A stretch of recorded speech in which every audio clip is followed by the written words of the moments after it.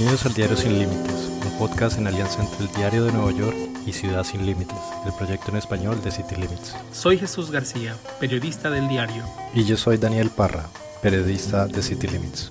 El tema de hoy es el censo en los Estados Unidos y este reporte que se acaba de dar hace unos días. Y la pregunta que queremos abordar a grandes rasgos es cómo ha cambiado la población de latinos en la última década en los Estados Unidos.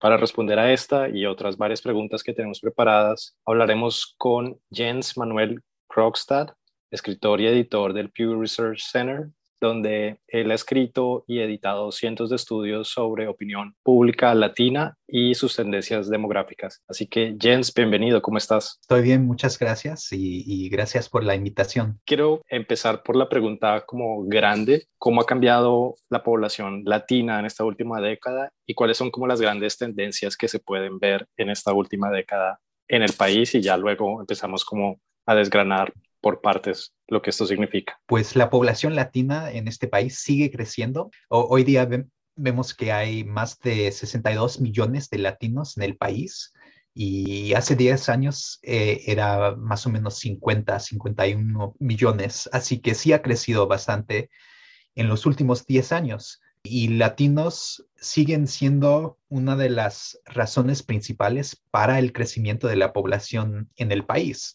Así que eran la mitad de todo el crecimiento de la población en este país en la última década.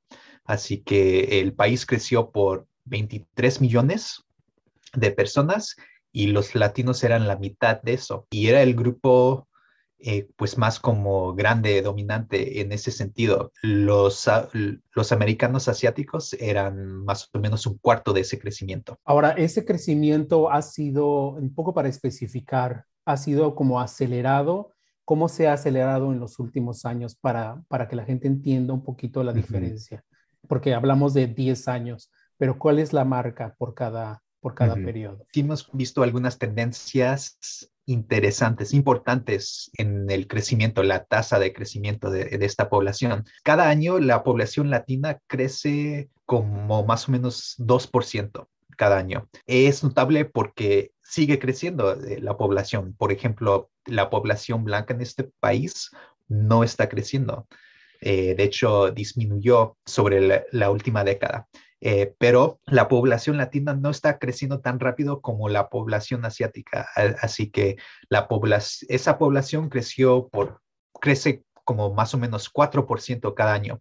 Y ese nivel, 4%, es el nivel que vimos para la población latina en los 90s, cuando había más inmigración de Latinoamérica y especialmente México. Pero desde 2007 especialmente hemos visto menos inmigración de México y de Latinoamérica y hemos visto que la población está creciendo más de los bebés nacidos en este país. Así que es un cambio en la razón por ese crecimiento y es por eso que vemos que la población está creciendo por 2% cada año en vez de 4%. ¿Qué estados han como que impulsado este crecimiento o en dónde se ha visto como grandes crecimientos de la población latina en los Estados Unidos? Que vemos que la población latina está creciendo en todo el país, en todos los 50 estados. Y vemos que, por supuesto, está creciendo en estados como California y Texas y Florida, donde vimos que la población creció por 1 millón o más en la última década. Y en Nueva York creció por más de 500,000 personas, la población latina. Y también está creciendo en estados como Nebraska y los Dakotas, North and South Dakota, Dakota del Norte y Sur. Y en esos estados vimos la tasa de crecimiento más alta en todo el país de la población latina. En Dakota del Norte, la población latina creció por 120% en la última década. Es el nivel más alto en el país. Y también vimos un crecimiento rápido en estados como Dakota del Sur y New Hampshire y Vermont. Pero también es importante tomar en cuenta que en Dakota del Norte, la población latina creció a 40,000 latinos, pero en contraste, la población latina en California es 15 millones. Así que es una gran diferencia. Pero sí es cierto que la población latina en Dakota del Norte creció de más o menos 20 a 40 mil personas. Y así que sí es un gran cambio, especialmente en un estado más chico como Dakota del Norte. Tiene un gran impacto eso. Ya que lo mencionas, Jens, ¿podrías hablarnos un poco del impacto que tiene el hecho, aunque sea digamos, en cuanto al número menor? Digo, esta comparación es realmente impresionante, lo de California con otros estados donde el crecimiento es de 40,000, pero a 15 millones, bueno. Lo podemos ver en términos más allá de los datos. Así que vemos que los negocios en el distrito, en el Main Street, donde vemos negocios, restaurantes o tiendas mexicanas o tiendas puertorriqueñas quizás, y vemos una cultura diferente en esas comunidades. Vemos que hay gente que hay más gente que está hablando español. Vemos también que hay niños diferentes en las escuelas, hay más latinos en las escuelas. Y eso es eso me recuerda de otro punto importante, es que la población latina en este país es muy joven. Vemos que en 18 estados los latinos son 1 de cada 5 niños en kinder. Es algo que vemos en estados como Nebraska, tanto como California. Así que sí, vemos en las comunidades, vemos el impacto en los negocios, en las escuelas, en los hospitales. Los trabajadores son diferentes, y así que es algo que ves todos los días si estás viviendo en esas comunidades. ¿Nos podrías ampliar un poco más sobre este crecimiento que tuvieron tanto las comunidades latinas en el país y también la comunidad asiática? Porque en los medios se habló mucho sobre el gran crecimiento que tuvo la comunidad latina luego que salieron los reportes del censo, pero al mismo tiempo muy pronto se dieron cuenta que también la comunidad asiática creció muchísimo. ¿Nos podrías contar un poco más en detalle? La población asiática es más pequeña, es más chica que la población latina en este país. Hay más o menos 20 millones de personas asiáticas en este país y hay 62 millones de latinos. Así que estamos hablando de dos poblaciones muy diferentes en su tamaño, y vemos que la población asiática creció más rápido. Creció por 5 millones de personas, y así que esto es un porcentaje más alto de la población que para latinos. Vimos un crecimiento de la población latina de 23%, creo, en la última década, pero ese crecimiento fue de casi 12 millones de personas. Así que estamos viendo un crecimiento más rápido con la población asiática.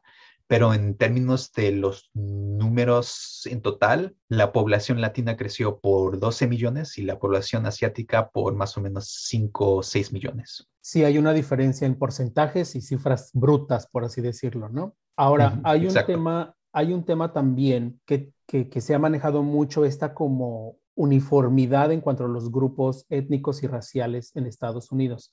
O sea, ya no se está marcando necesariamente, no hay una mayoría marcada. ¿Es parte de las conclusiones a las que se suma el Pew sobre los análisis que están haciendo, o eso todavía falta porque se avance para que se llegue a ese punto? Pues sí, algo que encontramos es que con la población latina vimos un crecimiento notable en el número de latinos que se identifican con más de una raza. Así que en 2020, 20 millones de hispanos se identificaron con más de una raza. Hace 10 años fue solo 3 millones que dijeron eso. Y estamos viendo que esto es una tendencia nacional más grande que afecta a la gente que no es latina también. Vemos que cada vez más estadounidenses se identifican con múltiples razas, con parte de su identidad. Y esta tendencia para los latinos es principalmente el resultado de hispanos que se identifican como blanco y de otra raza, así que quizás son blanco y afroamericano o asiático, o quizás se escriben mexicano como su raza, blanco y mexicano, algo así. Así que estos cambios refleja que ha mejorado la pregunta en el censo sobre la identidad racial y étnica hicieron cambios para incentivar respuestas más detalladas sobre la raza. Pero también vemos que la gente está pensando más sobre su identidad racial. Vemos que, por ejemplo, hemos visto muchas personas están buscando y tratando de entender su ascendencia como pruebas de ADN, DNA testing for ancestry. Y parece que alguna gente está tratando de entender más de dónde vienen y eso puede resultar en cambios en cómo se identifican en el censo en términos de su raza. Eso es un ejemplo de algo que vemos con identidad, y eso es que la identidad es algo personal y puede cambiar en la vida, puede cambiar de una década, de un año a la otra. Así que vimos alguno de eso en los nuevos datos. Pero también vemos que la población multirracial sí está creciendo, no es solo que la gente se está identificando en una manera diferente. Vemos que, y eso refleja cambios sociales, la creciente proporción de recién casados que se casan con alguien de otra raza, así que 30% de latinos recién casados se casan con alguien que no es latino. 29% de recién casados asiáticos se casan con alguien que no es asiático. Y también vemos un creciente número de bebés multirraciales. Es algo también que vimos, es una tendencia nueva y una tendencia importante que vimos en estos nuevos datos del censo. Un poco para ahondar en esta pregunta que hizo Jesús, tú como analista no ves entonces problemas en los datos aún, no se encuentra, digamos, por el momento incongruencias, a pesar de que hayan sido como saltos grandes o grandes cambios. Sí, es buena pregunta porque el censo, el gobierno nos dijo que deberíamos tener cuidado en comparar los datos de 2020 a los datos de 2010 porque reflejan cambios en la pregunta sobre la raza y etnia. Así que no es necesariamente que vimos un aumento de, no sé, 500%, no sé cuánto es en esa población. Es más bien que hoy día en 2020 había 20 millones de latinos que se identificaron con más de una raza. Y eso es el punto más importante. Pero también al mismo tiempo, ese concepto que sí está creciendo, ese concepto de una población multirracial, también que esa población en realidad sí está creciendo también. Hay una cosa que me llama mucho la atención y yo creo que, aunque ha cambiado la pregunta sobre cómo te identificas, voy a hablar, perdón que lo hable así, pero voy a hablar de mi caso en particular. Cuando llené el censo y llegamos a esa parte de tu raza, o sea, yo no me identificaba con ninguna de las opciones que estaban. Yo no soy blanco, no soy de raza afroamericana, no soy nativo americano. Entonces, incluso mi DNA, que me hice mi test, soy un 85% de mexicano del centro de México, de nativo mexicano, y tengo un 15% que muchos latinoamericanos tenemos en ese porcentaje de Europa, o sea, España, Francia, Italia. Pero, o sea, no, al llenar el censo, pues evidentemente yo no podía identificar una raza. Entonces me parece que de algún modo eso es un problema al que podría haberse enfrentado mucha gente, porque no te identificas con una raza en particular. No puedes poner que eres blanco porque no lo eres. No puedes poner que eres nativo americano porque no lo eres. No puedes poner que eres de raza negra porque no lo eres. Entonces, ahí, ¿cómo se podría, o sea, ustedes están identificando ese problema o no han llegado a esa parte de los análisis? Hay mucha gente como ti donde dicen que yo no me veo en estas preguntas, no sé cómo responder a estas preguntas. Y así que uno de los cambios que hicieron es que si quieres seleccionar blanco o asiático, también tenían espacio donde la gente podría escribir más sobre sus orígenes. Así que blanco y italiano, o asiático y chino. Y también había otro que era some other race, alguna otra raza, donde podrías escribir cualquier cosa. Así que había mucha gente que seleccionó, que como ti, donde no se veían en las preguntas, sí seleccionaron some other race y podrían escribir su identidad. Y es interesante porque yo creo que más y más gente tiene esa múltiples de identidades. Para mí, cuando hablaste de tus teenagers, me recordé yo también tomé uno de esos y era mitad y mitad. Era mitad mexicano con ascendencia de España, española, y también la mitad indígena de México y Centroamérica, y pues de indígena de Norteamérica, no sabían precisamente de dónde. Y también la otra parte era europea del norte, porque tengo ascendencia noruega. Así que era lo que yo esperaba, pero hay cierta satisfacción sabiendo que sí, de ahí de ahí yo vengo, y esos son mis raíces. Y la gente que tú me mencionaste, tu experiencia con eso, porque es algo poderoso y es algo que es muy importante para la identidad personal de cómo se ven la gente a ellos mismos. Así que la gente que trabaja con el censo están escuchando eso, siempre están hablando con el público para oír qué les dicen sobre el censo. Y habían cambios a la pregunta de la raza que querían hacer, pero la administración de Donald Trump no actuó en esos cambios. Así que querían hacer una sola pregunta sobre raza y etnia, donde la gente podría decir, soy latino y mexicano. Podrían escoger todo lo que eran en una sola pregunta, en vez de tener dos o tres preguntas. Y encontraron que eso era la mejor manera en cómo preguntar sobre la identidad de este país. Pero eso no pasó. Quizás vamos a ver eso en 2030, pero no sabemos qué va a pasar. Ya salieron, digamos, como estos resultados preliminares. Se viene ahora lo que se llama como el proceso de delinear los distritos a partir de esta información. ¿Nos podrías contar un poco cómo funciona este proceso? Los datos del censo que fueron publicados el mes pasado son coleccionados específicamente para la redistribución de distritos, de congressional districts. Y estos datos ya han afectado la redistribución, el número de miembros del Congreso que recibe cada estado. Pero ahora vamos a ver cómo los estados dibujan sus distritos. Y el censo dice que muchos de los cambios en este país geográficamente son personas que se mudan a áreas metropolitanas, así que los suburbios y las ciudades han tenido un crecimiento más rápido que las zonas rurales del país. Y es algo que hemos visto por muchos años, por décadas. Son los lugares donde vemos un crecimiento más rápido en el país. Y eso puede tener un impacto en cómo dibujan los distritos, pero tendremos que ver cómo los dibujan y qué va a pasar. Pero estos datos están saliendo con más de 4 meses de retraso y esto está causando problemas.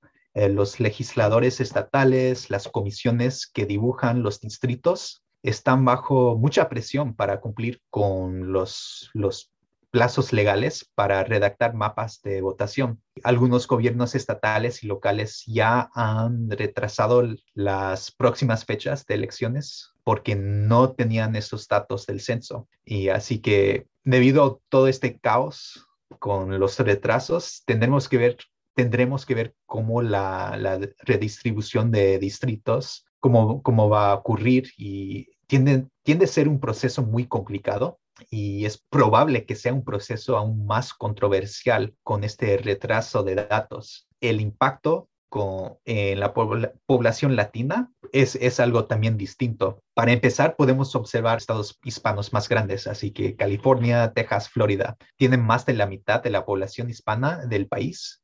Nueva York es el siguiente estado hispano más grande, con casi 4 millones de hispanos. En la mayoría de estos estados, las legislaturas están a cargo de dibujar los nuevos distritos congresionales. Los republicanos controlan las legislaturas de Texas y Florida, mientras que los demócratas controlan la legislatura de Nueva York. California tiene un sistema diferente, donde una comisión dibuja los distritos. Así que las legislaturas tendrán un incentivo para dibujar distritos que dan ventaja a su propio partido, ¿no? Y así que es probable que los distritos que dan ventaja a los republicanos va a ser en Texas y Florida, y en Nueva York va a ser una ventaja para los demócratas. Pero al mismo tiempo no está tan claro cómo afectará todo esto a los votantes hispanos en algunos de estos estados, en términos de recibiendo una representación justa y proporcional, porque vemos que los latinos son muy diversos, son bastante diversos en su punto de vista política. Hay cierto porcentaje de latinos que son republicanos.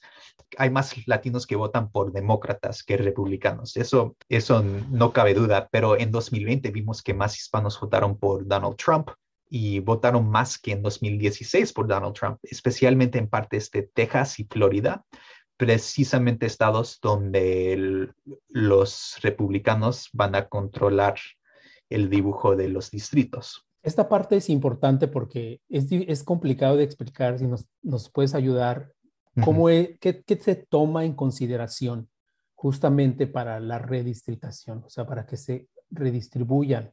¿Por qué el censo es importante para eso? Sí, es buena pregunta. Y yo no soy experto en esto, pero sí te puedo decir que los distritos, estamos hablando de House Districts. Así que el tamaño de esos distritos tiene el tamaño en la población tiene que ser igual. Así que cada distrito en Texas o Nueva York tiene que tener cierta población, tienen que ser iguales. Pero la manera en cual hacen eso puede variar por estado. Así que puedes dibujar un distrito con, con muchos que parecen como raros, que no son cuadros, no son círculos, no parece que hay una lógica, pero la lógica es que quieren distritos donde su partido puede ganar. Así que quizás distribuyen votos demócratas o republicanos sobre muchos distritos para que no ganen ni un distrito, si me entiendes. Porque si pones toda la gente que es demócrata en un distrito, van a ganar ese distrito, pero si los distribuyen a muchos distritos, podría ser que no ganan en ningún distrito. Así que ese es el concepto y es lo que es tan controversial, y te lo explico de una manera muy general y como alguien que no es experto en esto. Sí, y ahí viene también el tema de gerrymandering, ¿no? Que es así. Precisamente. Que justamente es eso, que en algunas entidades, en muchos condados, se redistribuyen los distritos de tal forma que el partido que controla la redistribución se asegura de tener el triunfo. Es, digamos, parte de ese proceso. En pocas palabras, no es exactamente así como lo expliqué, digamos, hay un proceso, pero en pocas palabras, digamos, eso es hacia dónde va. ¿Nos podrías contar ahora, ya que sabemos un poco mejor cómo funciona la cosa de la distribución de los distritos, qué estados podrían estar ganando un asiento en el Congreso y cuáles podrían estar perdiendo uno porque justamente no tienen toda la población necesaria? Pues un ejemplo que ha recibido atención nacional es lo que ha pasado en Texas, donde una población creciente que es latina ha resultado en un aumento en el número de distritos en ese estado. Así que Texas va a tener más representación ahora que en el pasado porque su población ha crecido, y la población ha crecido en parte porque de la población latina. Y hay como un conflicto ahí en cierto sentido, porque como hemos hablado, latinos son más propensos a votar por demócratas que republicanos, pero en Texas, republicanos van a controlar el dibujo de los distritos, así que podría resultar en más miembros en el Congreso que son republicanos de Texas. Y es en parte porque de la población latina que creció. Así que ese conflicto es que latinos no van a ser representados con las personas que van al Congreso, que van a estar en el Congreso. Así que vemos esa tendencia en algunos estados. California, por ejemplo, no vio mucho crecimiento en su población.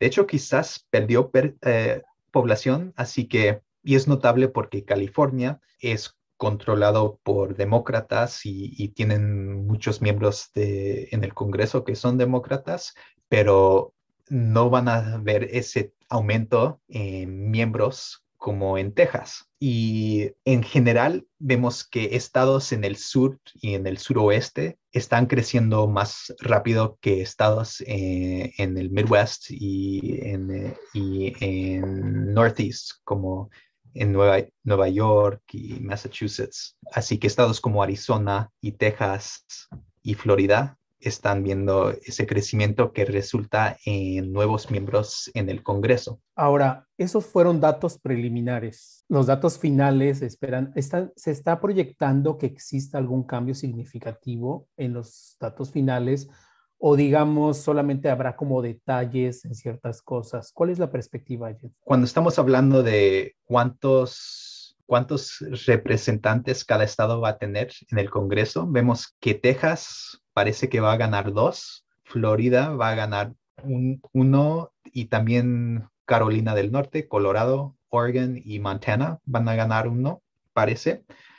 Y algunos estados van a perder un miembro en el Congreso. California, Nueva York, Illinois, Pensilvania, Ohio, Michigan y West Virginia. Y esos estados sí siguen creciendo, pero no están creciendo tan rápido como los otros estados que van a ganar un miembro o 2 miembros en el caso de Texas en el Congreso. ¿Cuál es la siguiente etapa con los datos del censo? Digamos, en esos datos preliminares se espera que próximamente salgan otros datos. ¿Cuáles serían esos datos y para qué servirían? Los datos del censo tienen un gran impacto. Pueden resultar no solo en más representación en el Congreso, pero también afectan cuánto dinero estados reciben y quién recibe dinero en forma de programas federales como SNAP, que es ayuda de alimento para los niños y las mamás, o Medicaid para la salud. Y también cosas como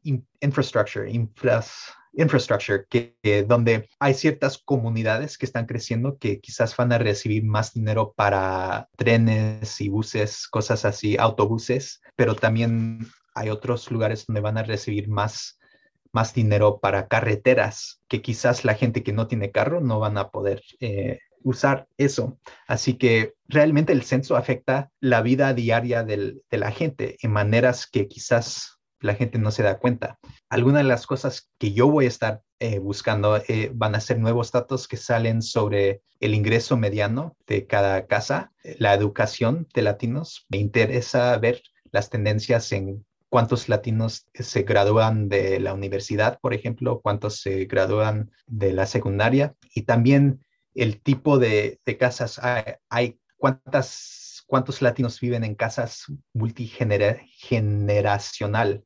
El censo cada año tienen diferentes encuestas donde puedes obtener como concepto, idea muy, muy rica de la vida de la gente en este país. Puedes saber mucho de cómo somos ahorita, a dónde vamos, cómo estamos cambiando como una población, y cada año podemos descubrir más de eso, de cómo estamos cambiando. ¿Cuál sería como el dato más sorprendente hasta el momento del censo? Digo, independientemente de todo lo que nos has contado ha sido sorprendente, pero que ustedes consideran que a lo mejor no es como el headline de la noticia, pero que digan, wow, esto es muy interesante. La cosa muy interesante, no sé si me sorprendió, porque yo sé que la población cada año es más diversa, pero esa población multirracial, vemos que por la primera vez supimos con bastante detalle cómo la gente se ve